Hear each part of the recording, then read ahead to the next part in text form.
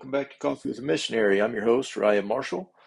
Just wanted to talk to you a little bit this week about Pastor Appreciation Month, a little bit of church retention, and some things that we've had to go through in Papua New Guinea over the last week that some people that don't live in a third world country may not understand, but we'll talk about it anyway so you can get a better grasp of what life is like in the field. Before we do that, I have a poem I'd like to read to you and hear from our sponsor, Anchor.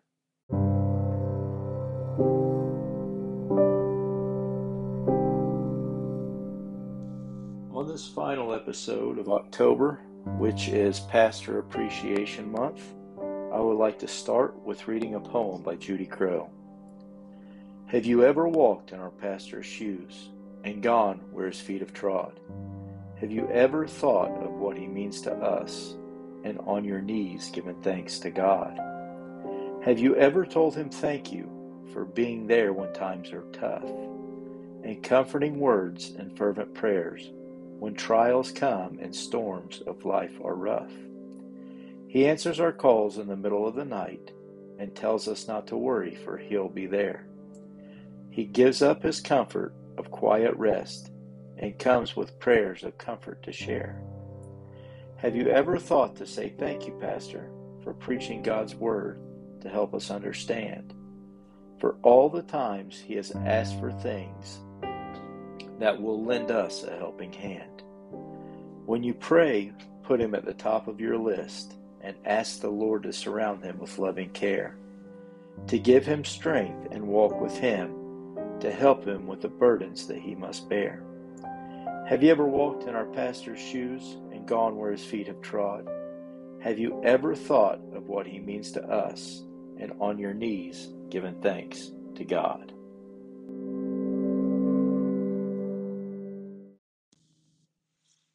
This morning I was doing a Bible study with 4 young men, one of them being my youngest son, Ezekiel, the other 3 being men that are from here in Papua New Guinea. All of them are younger men in their early to mid-20s.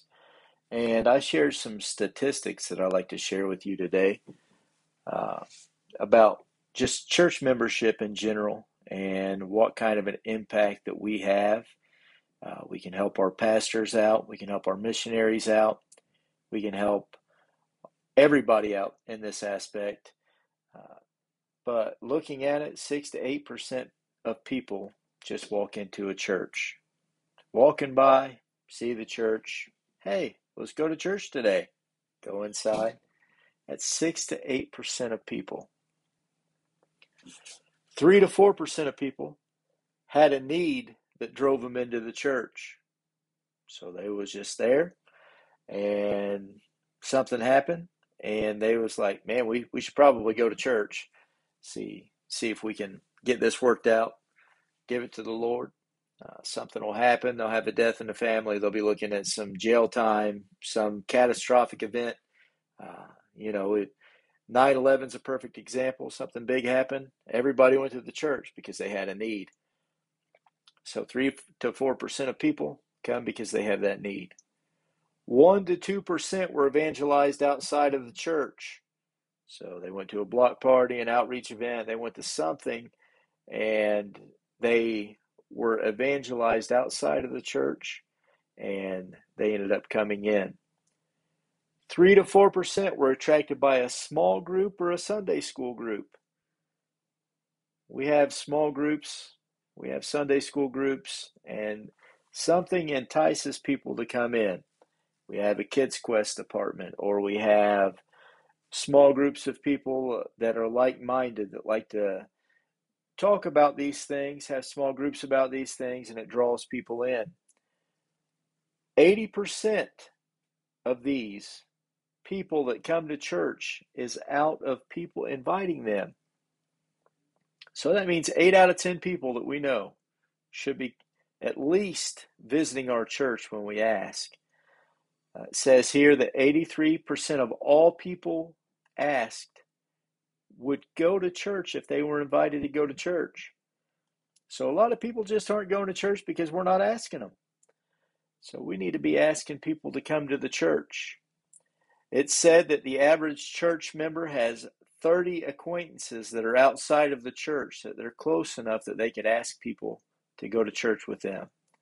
But oftentimes, we'll just pass by them and they won't be invited. We will be held accountable for that, folks. So we need to be inviting everybody to church. So if 8 out of 10 people come and we have an average of 30 people, that means each person should be able to bring 24 people to the church. 24 people.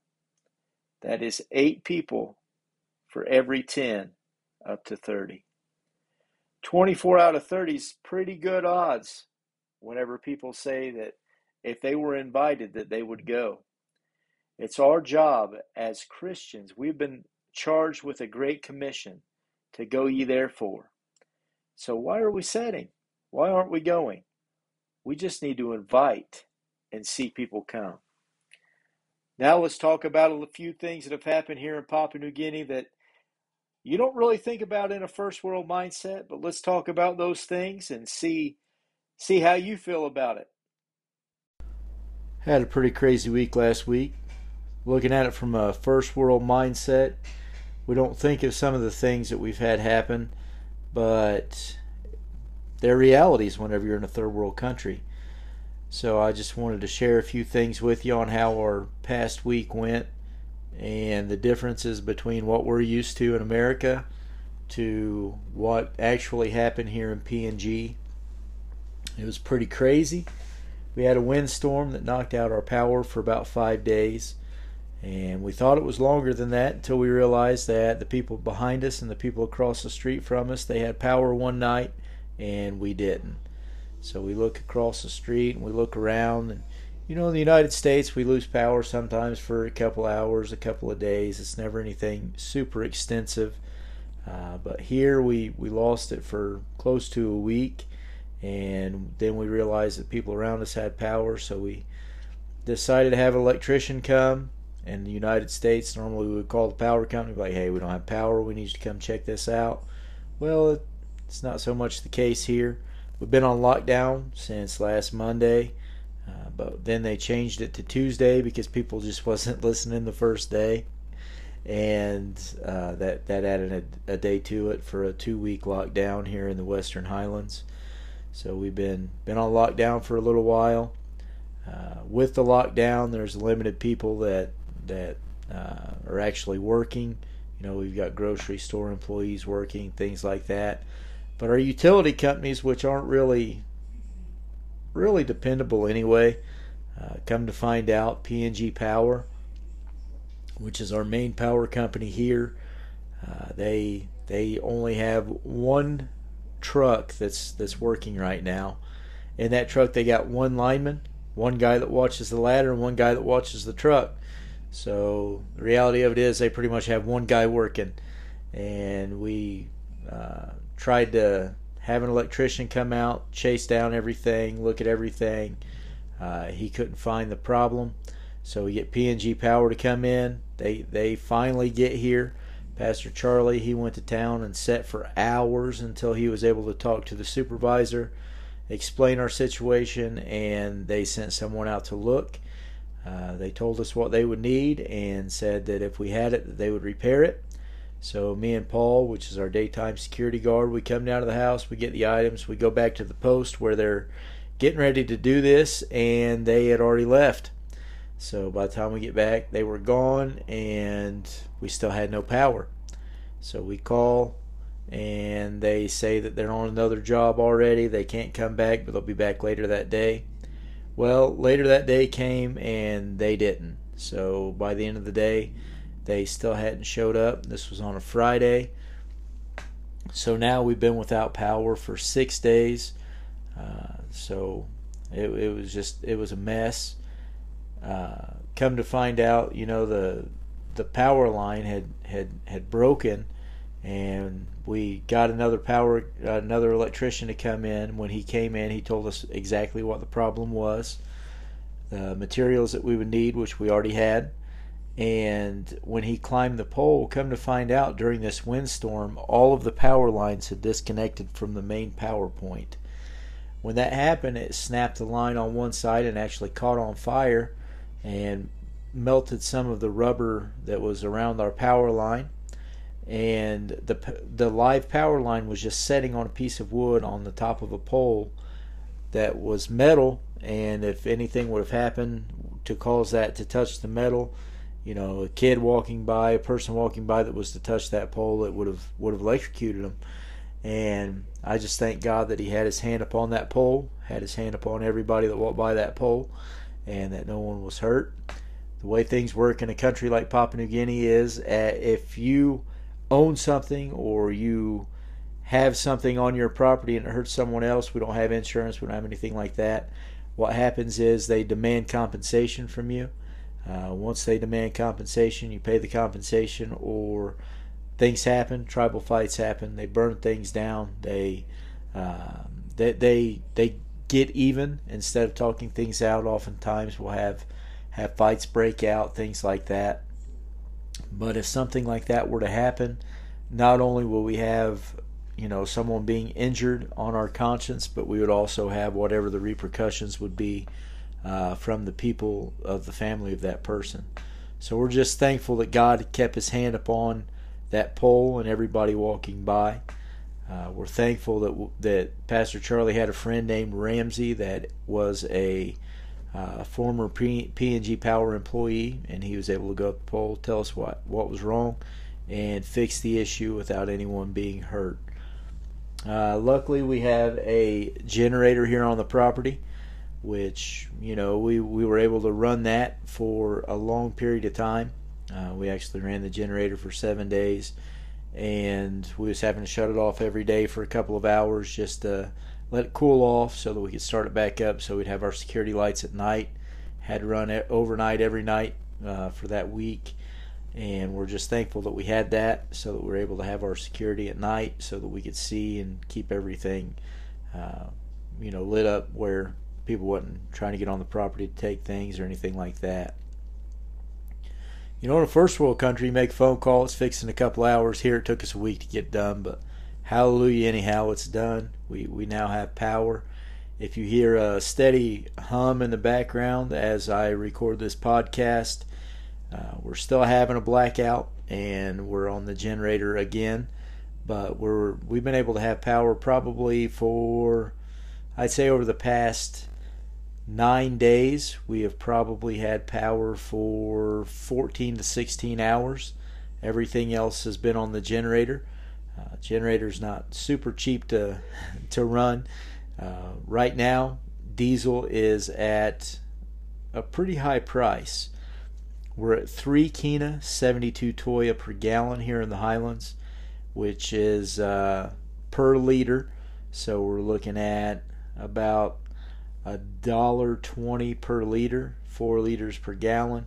So do the math. That's what, $4.80 per gallon of diesel. Takes 200 liters to fill our drum, which is 55 gallons, and we are now on drum number 3.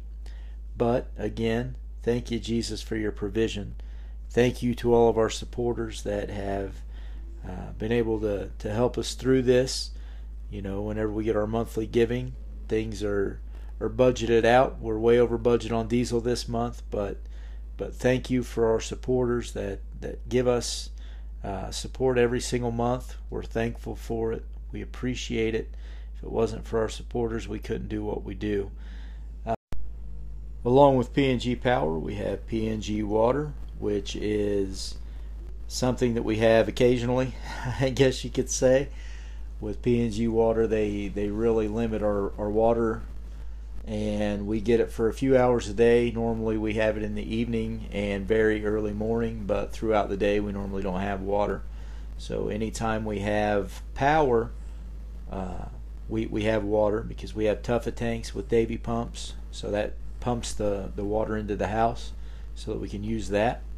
But when we have no power and no water, we have no way of getting the water out of the Tuffa tanks into the house because there's not enough gravity to do that. So no water, no power, no water. So if we don't have power coming, the water's not coming, And with us being so close to the airport, the reason that we've been told that the water is so scarce is because with us being this close to the airport, they feel that the airport needs water more than we do. So they will limit our water throughout the day so the airport has plenty of water, and we have very, very little water throughout the day. During our conference, we had a lot of issues with the water, and whenever we had all of those people here, we had maybe 3 days where we didn't have water, and then finally on our final day of conference, the water finally came. So we had people going to the river and people going everywhere they could just to clean up. And with us not having water, it was pretty awful for the people that were here, because most of our plumbing here on the compound, as far as the public areas go, our public showers and things like that, the water is fed by city lines. So whenever that's not coming, there is no water in those areas. So this is a good time for me to put in a plug for that new conference center. When we build that, we are going to also be building some new shower houses in the back that will be attached to the tuffet tanks that we're putting on the conference center. That way, whenever the water is not coming, we're going to be able to have water that is fed from the tuffet tanks into those areas. So we're looking at getting two 10,000 liter tuffet tanks to go back there on the conference center. So we're excited about that. Be sure you're giving $1 a day. I think I say that almost every episode, but make sure you're feeding into that $1 a day program, because through our organization, the $1 a day program is doing some great things. If you had a chance to watch Bishop Carpenter's general address this afternoon or this evening, whatever it is for you, I watched it at 11 o'clock here in Papua New Guinea. I know it was 9 p.m. Monday, but me and Ezekiel watched it together at 11 a.m. on Tuesday. So that's a little time difference there for you. But it was great. He did talk about our world missions and our home missions program. I'm glad to see our organization going forward. It's time for us to arise, amen. So it's time for us all to catch this vision and to arise and to rise up and do what God's called us to do. So with that being said, I'm going to leave you with that. Take it however you want, but make sure you're doing your part. We love and appreciate you. We're thankful for all the people that speak into our lives. All you pastors out there, we appreciate you. We love you. Thank you for all that you do. That poem at the beginning of this episode was dedicated to you, Pastor. So make sure you're listening to this. Make sure you listen to those words of encouragement. Make sure that you keep on doing what you're doing, because you're the constant in our lives. And if it wasn't for us having pastors, we wouldn't be able to be the men and the women that we are. And we thank you. We appreciate you. We thank you for the tireless effort that you put in. We know that you are constantly there when we need you. And no matter who you are listening to this podcast, every person is accountable to someone. So if you say that you're your pastor, or you don't need a pastor, you need to break open the Word and get a greater understanding of that. Because regardless of who we are or how far from home we are, we all have a pastor. We all need accountability, and we all report to someone. We love you. We appreciate you. Thank you for your continued prayers and support. Make sure you like, comment, subscribe, and rate this podcast. Share it with your friends. Hopefully we get some more subscribers over the coming weeks. Go to the ALJC World Missions website. Sign up for the $1 a day program. You can also give to us there. Just drop down the bar and go to Marshall-PNG and set that up for a reoccurring payment. You can give any amount. Don't ever think that $1 doesn't go a long way. If you only have $1 to give, by all means give $1. So make sure you're supporting our missionaries, not only me, but the other missionaries in the field. We love you. We appreciate you. If you can't give that way, if you're not a member of the ALJC, you can also go to PayPal. Our email on PayPal is marshallministries@aol.com. Thank you. God bless.